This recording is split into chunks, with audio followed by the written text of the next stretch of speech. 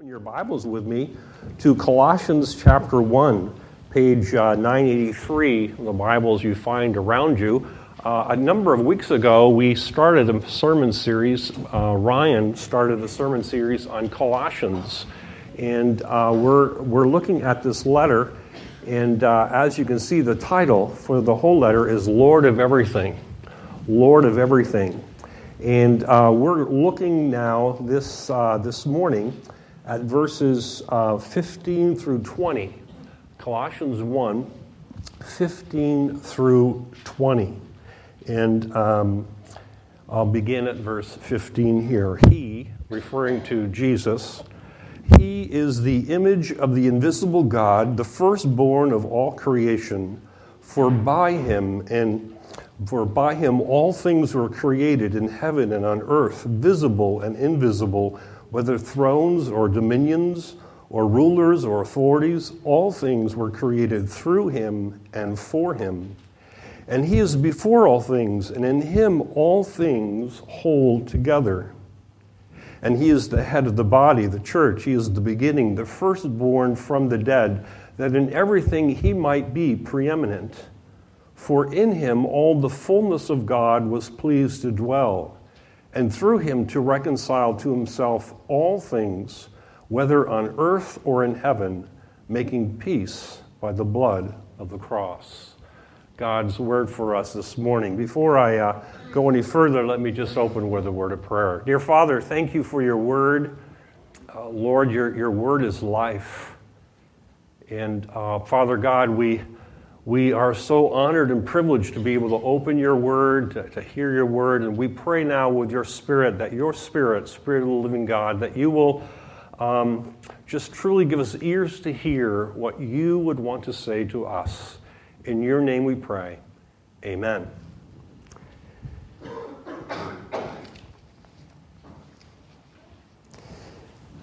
I can remember a number of years ago when we as a family would go swimming to the ocean or to a lake, and where we would say, Tony and I, to our children, don't go in too deep. Don't go in too far. That could be dangerous. Be careful. In Colossians 1, verse 15 through 18, the Apostle Paul launches into some very deep theology. It's deep, it's weighty. One of the fears or challenges that we have as pastors when we have a passage like this, as we walk into it, wade into this passage, do we go in too far? How deep do we go? And if we go in too deep, will we lose people? Mercy. Now, we need to go deep, but how deep and how long do we stay there? And that's our challenge this morning with this passage. Some people would say one of the most challenging but most uplifting paragraphs, chapters, verses in Scripture. And so I don't want to lose. I'll do my best not to lose anyone this morning. The question that I would like to share with you this morning is this: is Jesus enough? Is Jesus enough? When it comes to the gospel message, when it comes to salvation, when it comes to grace and grace alone, is Jesus Christ adequate? Is he sufficient? Or do I need to add something to the gospel? Do I need to add something to the gospel? And this question is what really lies behind this passage, the writing of this letter. Paul doesn't state the heresy by name, but we have hints of it here in this book, in this letter. We look at chapter 2. We can read a number of verses there. Chapter 2, verse 8. You have this word here. So, he says, see to it that no one takes you captive by philosophy and empty deceit, according to the human tradition, according to the elementary spirits of the world, and not according to Christ. Verse 16, down to 16, therefore let no one pass judgment on you in questions of food and drink, or with regard to festival or a new moon or Sabbath. Those are a shadow of things to come, but the substance belongs to Christ. Let no one disqualify you, insisting on asceticism and worship of angels, going on in detail about visions puffed up without reason by their sensual mind. Verse 20, if with Christ you died to the elementary spirits of the world, why, if you were still alive in the world, do you submit to regulations?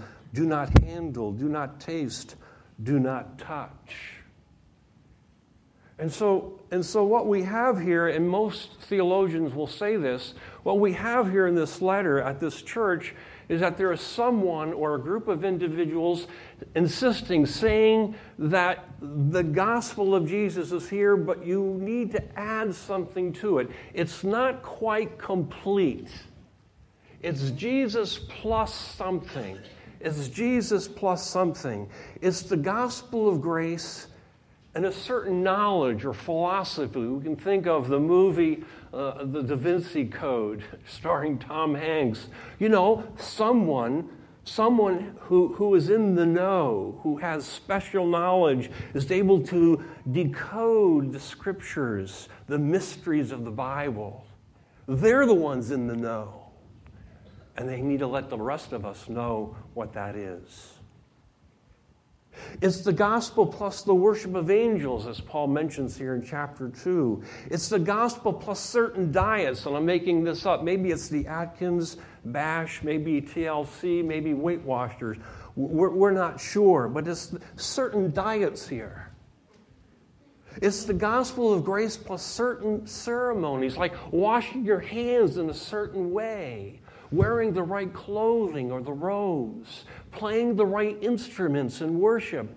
It's doing the right theological disciplines and doing them correctly as they see fit or as they think. And that's really the key here, behind this here, in their thinking. If you don't do these things or believe these things as we do, you're incomplete. You're still not there. Your faith is not complete yet. Now, it's remarkable how the Apostle Paul answers or responds to this heresy. He lifts up Jesus Christ. We have here a very high Christology, verses 15 through 20. He lifts up Jesus. He doesn't go point by point and address each heresy. He lifts up Jesus as Lord. It's as if he says, you know, a good defense is a good offense. And so he lifts up the Lord Jesus. He gives good theology, positive theology on Jesus Christ. And in the process, Paul writes one of the most fascinating paragraphs we have in Scripture on the person and work of Jesus Christ. And as I said earlier, it's heavy and it's weighty.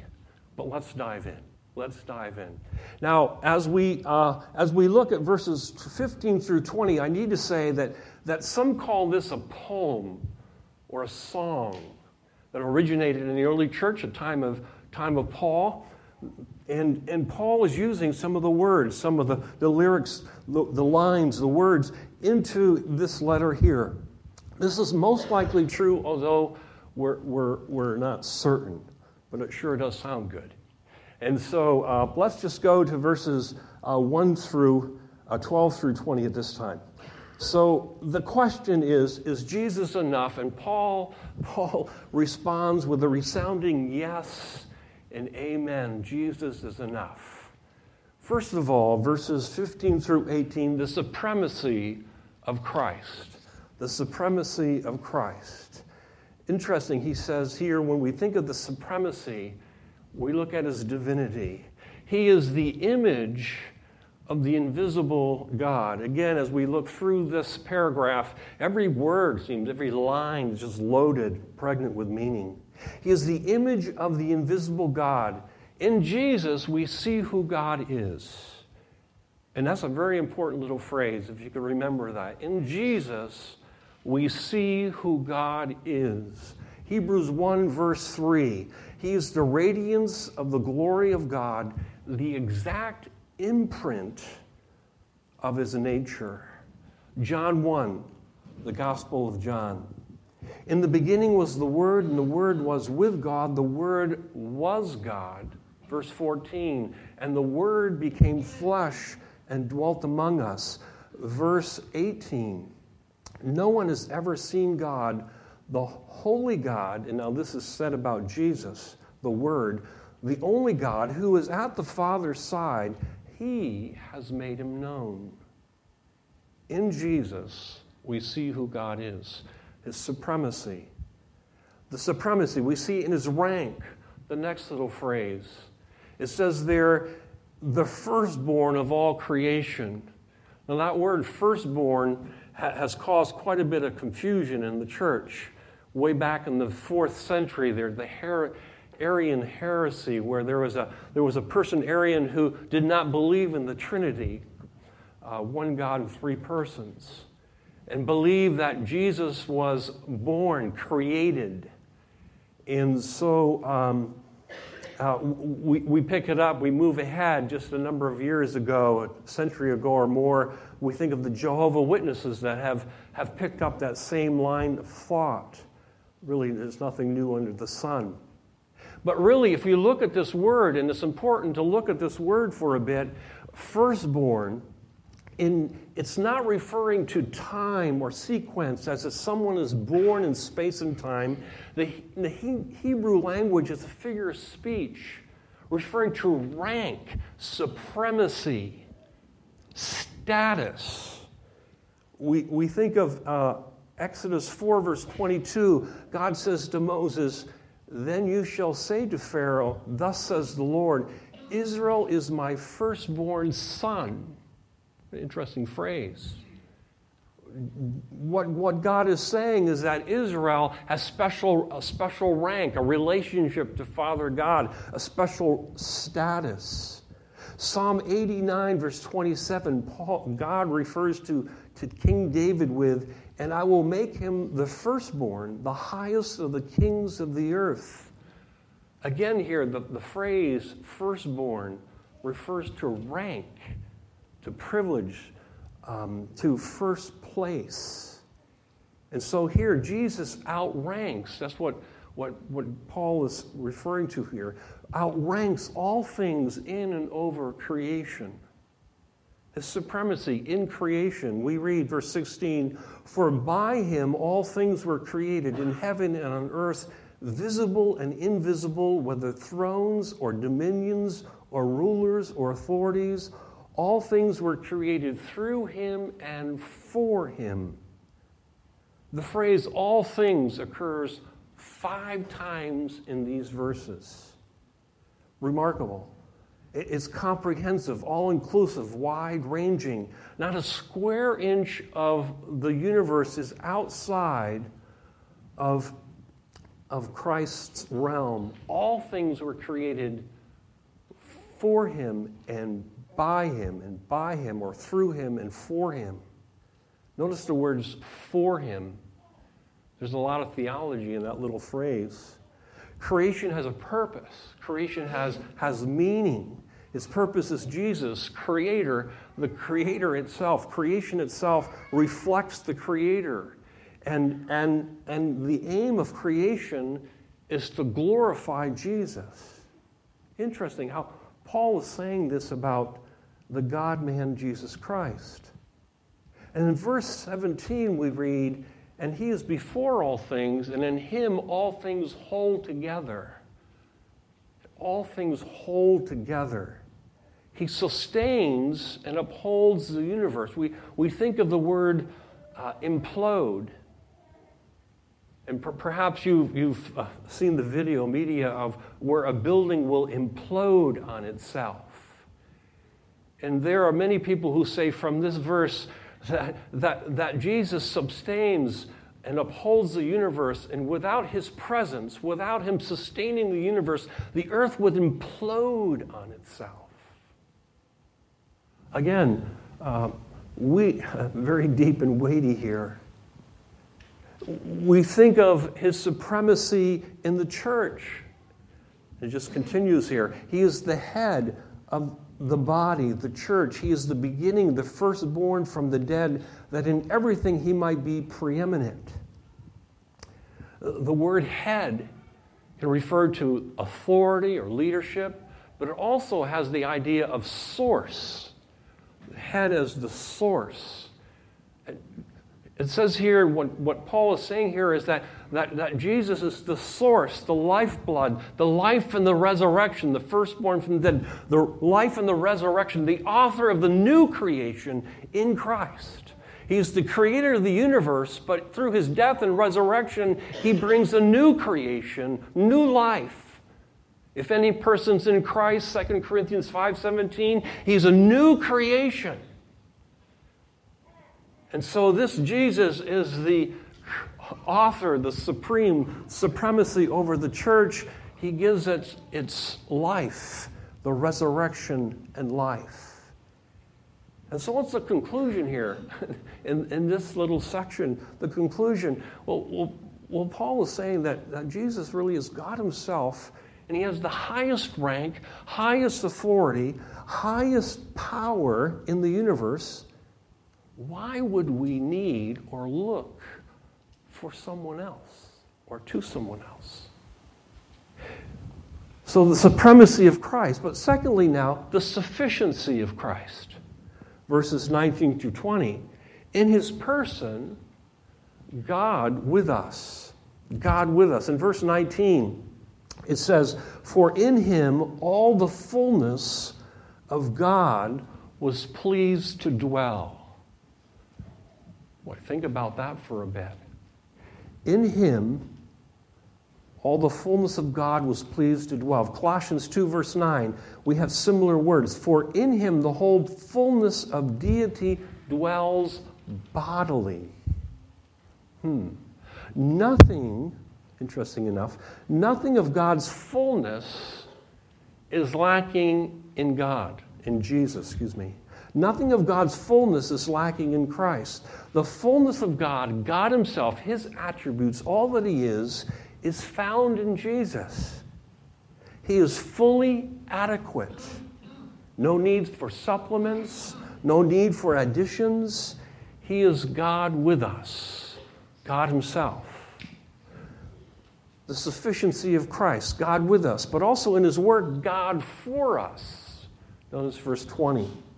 And through him to reconcile to himself all things, whether on earth or in heaven, making peace by the blood of the cross. What is implied here in these verses, what is implied here is that the creation, God's creation, became marred and spoiled and broken. However, Christ, God himself, came near, drew near, to reconcile and restore. Now, 4 things about this word reconcile. It's a big word. Again, in these verses, every word, every phrase seems to be loaded of theological content. Reconciliation. Reconciliation is God's work. God took the initiative to come to restore. The Bible, the Bible story is not man pursuing God. It's God pursuing creation, us. Secondly, reconciliation has been accomplished. Thinking of the words here, making peace. The words making peace by the blood of the cross point back to Good Friday. Atonement for sin had to be made. Atonement for sin had to be made. Relationships were broken. Jesus, who knew no sin, became sin for us. 2 Corinthians chapter 5, verse 21. And so Jesus took our sin upon himself. He paid the debt. He appeased the wrath of God and made peace between us. Romans 5, verse 1. It says here very clearly, therefore, since we have been justified through faith, we have peace with God through our Lord Jesus Christ. Just to unpack that a bit. Therefore, since we've been justified is a legal term, meaning declared not guilty. Since we have been declared not guilty through faith in Christ, not in our own accomplishments, since we have been declared not guilty through faith, We have peace, the forgiveness of sins, adoption into God's family with God through our Lord Jesus Christ. It's a mouthful. It's deep. It's weighty, but it's so profound. It's so profound. Christ made peace. We have peace with God the Father. Reconciliation, thirdly, was achieved at the cross. I'm thinking of the words here, by the blood of the cross. Speaks of sacrifice. The heart of the Christian message is that we preach Christ and been crucified. The heart of the Christian message is Jesus making atonement. We do believe and we do teach that Jesus was a great example, that he was a great moral example, a great teacher. But he's more than just a moral example. He's more than just someone to follow. The Bible says, the gospel says that Jesus died on the cross. And so the cross continually reminds us that he broke his body, he shed his blood for the complete remission of our sins. He did something for us that we were not able to do for ourselves. He took our sin upon himself and then paid the debt to set us free. And so the power of the gospel is Christ and him crucified. And fourthly, reconciliation is really comprehensive, and this is really mind-boggling, this verse here. It says in verse 20 that he reconciled all things, and that he would reconcile all things through him to reconcile to himself all things, whether on earth or in heaven. Reconciliation, its scope is universal. No person, thing lies outside the scope of his reconciling work. The thought here is total restoration. Again, some very, very big thoughts here this morning in these verses. We think of the gospel story. We think of, and it's here somewhere, and we think of this thought of the Bible, and we think of the Scriptures itself, and we think of cliff notes. If we can bring the whole Scripture down to something tangible or something easy for us to understand, we think of the story, a little pamphlet that we have. Encourage you to take one with you.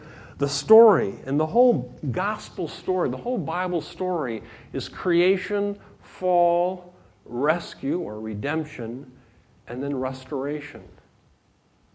The gospel story is not that we personally will just be restored and then have a relationship with God in heaven. The gospel story, reconciliation, God will reconcile all things, earth and in heaven. The whole earth will be reconciled. Restoration, final restoration. It's powerful, and so that's the aim that Jesus has, that God has through Christ. And so we come to this point. Jesus is enough. Conclusion here. The one who has the highest rank in the universe was willing to draw near to be the one perfect sacrifice for sin to reconcile us to the Father, to the Son. Salvation is found in no one else. Paul is saying, maybe he's even singing, my, what a Savior. What a Savior. Why look elsewhere? Why look elsewhere? And so here's the application now. The application. Just a few thoughts here concerning application. First of all, Jesus is Lord. Jesus is Lord. Not Caesar, not Putin, not Trump, not Kim, not a political party. Jesus is Lord of the universe. Very important for us to hear that once again. Our allegiance as believers in Christ belongs to Him alone. And this creed, Jesus is Lord, very early church creed, many believe it's the first creed in the early church. Jesus is Lord. Jesus is Lord. It's very comprehensive. And if He's the Lord of the universe, that means that He's Lord over all, including me. If He's the Lord of the universe, He's Lord over us, over me. And so that's the question here this morning. if he's Lord over the whole universe, am I willing to bow my knee to King Jesus, to Lord Jesus in every area of my life? When it comes to my work, when it comes to vocation, when it comes to my language, when it comes to my time, when it comes to my relationships, my marriage, my parenting, my home, did I mention money, my sexuality? Do I see him as Lord? Am I willing to take everything of life and bring it before him and bow my knee, be subject to the Lord? And so I would like us just to think about that for a few moments. Maybe just a little pregnant pause here. But as I went through that list, is there something in your life, is there something that you're just kind of holding on to, that you're resisting to bring under the Lordship of Jesus Christ? That you're just holding on. Somehow I'm in control. Something I have to do. And you're not willing to bring that to the Lord. What would that be? Jesus is Lord. And he's good. And he's kind. He's for you, not against you. And just think that whatever you may be holding on to, maybe it's even an addiction, whatever it may be, to think that I can lay that at the foot of the cross. He is Lord. And in Christ, he can bring healing, health, life, that area in my life. Jesus is Lord. Secondly here, creation has meaning and purpose. We are not just dust in the wind. We are not just a drop of rain in an endless sea. Not at all. God is sovereign. It's remarkable. God is sovereign, and he's moving history to an appointed end. I love the title of this song, He Has the Whole World in His Hands. I mean, as Christian people, that's quite the testimony. We want to give a testimony, an affirmation of faith, to say we believe God has the whole world in his hands. Creation has meaning and purpose. It is in God's hands, and it's moving forward to his plan. Victory in the cross, another application here. I just find this unique how Paul mentions this in verse 20, the cross. In Colossians 2, verse 13, it's interesting how Paul, many of his letters, he mentions thoughts, words, ideas, thoughts, theology in his first opening paragraph or two, and later on picks up some of the very same themes. Colossians 2:13 and following, he forgave us our sins, having canceled the written code with its regulations that was against us and that stood opposed to us. He took it away, nailing it to the cross, and having disarmed the powers and authorities, he made a spectacle, public spectacle of them, triumphing over them by the cross. Interesting. The enemies of Jesus thought they won. But at that point, on the cross, he made a public spectacle of them, triumphing over them by the cross. Sin, death, and hell were defeated on the cross. The most decisive and important battle in history has already been fought, the cross. We know the most decisive battle is fought. He won. So there's victory in the cross for believers. Fourthly here, comfort for saints. I like this thought. If Christ sustains the entire universe, ponder that.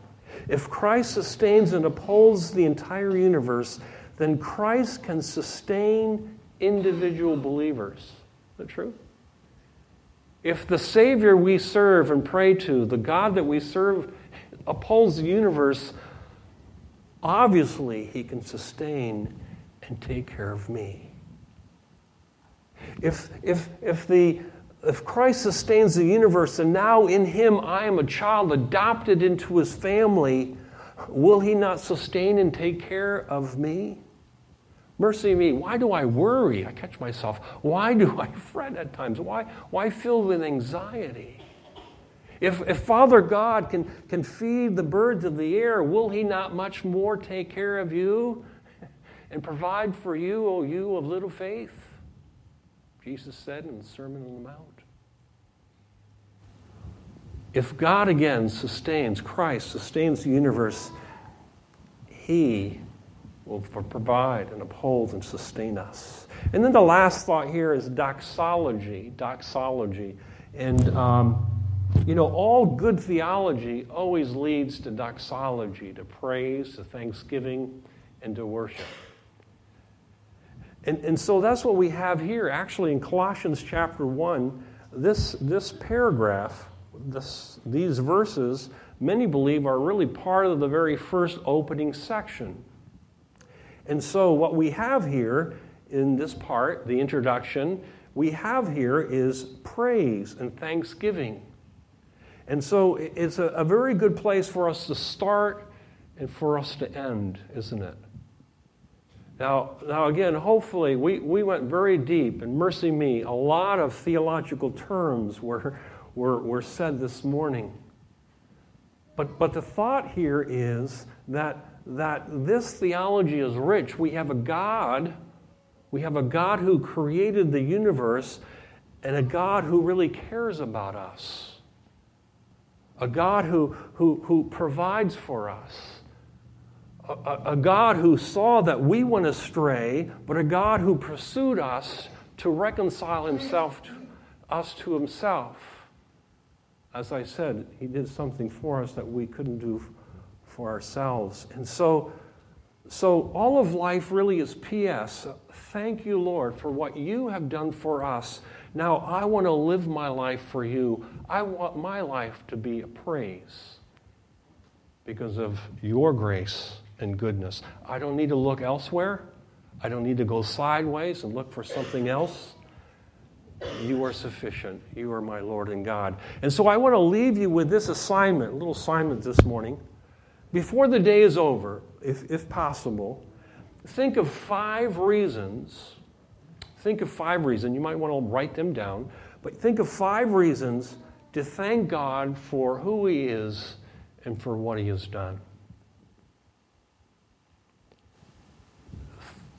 Once again, maybe on the top of the page, you'll be able to write, my, what a Savior. And then to write your reasons. To say, thank you, God, for who you are and for what you've done. And maybe, if some of you are able, maybe even sing a song. Amen. Let us pray. Dear Heavenly Father, our Lord and God, it really amazes me. It amazes us. I do, after reading this passage and studying this passage. It amazes me how easily I can still go sideways, to think that there's something out there that I need, that I can't find it in you, that you're not sufficient, that you're not adequate. I need to go sideways to find my fulfillment, my completeness. Oh, Father, as a church, even as a pastor, as a church, we want to confess that to you and say, Lord, forgive us for going sideways so often. You are our all in all, and we can come to the foot of the cross and we can say, thank you, Lord, for what you have done for us. You are sufficient. Your one complete, perfect sacrifice on the cross. You said on the cross, it is finished. You paid the price. We don't need to look elsewhere. We just need to humbly come to you and ask for your forgiveness and ask you to be the center of our lives. Oh Lord, help us to fix our eyes on you, the author, the perfecter of our faith. Oh, what a Savior. Amen. One of the joys that we have as a church is that we celebrate the Lord's Supper every Sunday. And again, a little bit with my message, Christ is our center. Christ is our center. The center of Christianity is Christ himself and what he did for us on the cross. We preach Christ and him crucified.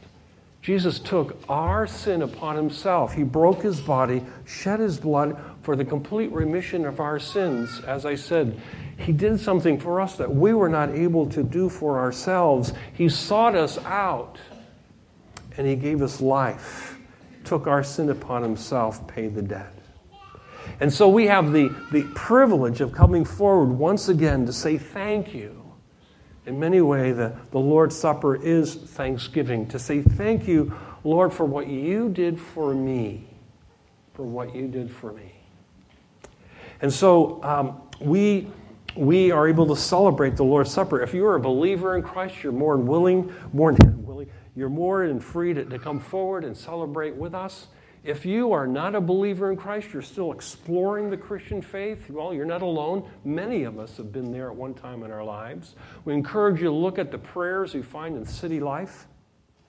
But really, this is for believers in Christ. Those who come forward are saying, yes, I believe in Jesus and what he did for me. He is Lord. He is Lord, the Lord of creation and Lord of my life. We will celebrate the Lord's Supper at this time. We'll have 4 people up front here, and you break off some bread, dip it in the cup, and then there's some gluten-free bread in the center if that's what you would need.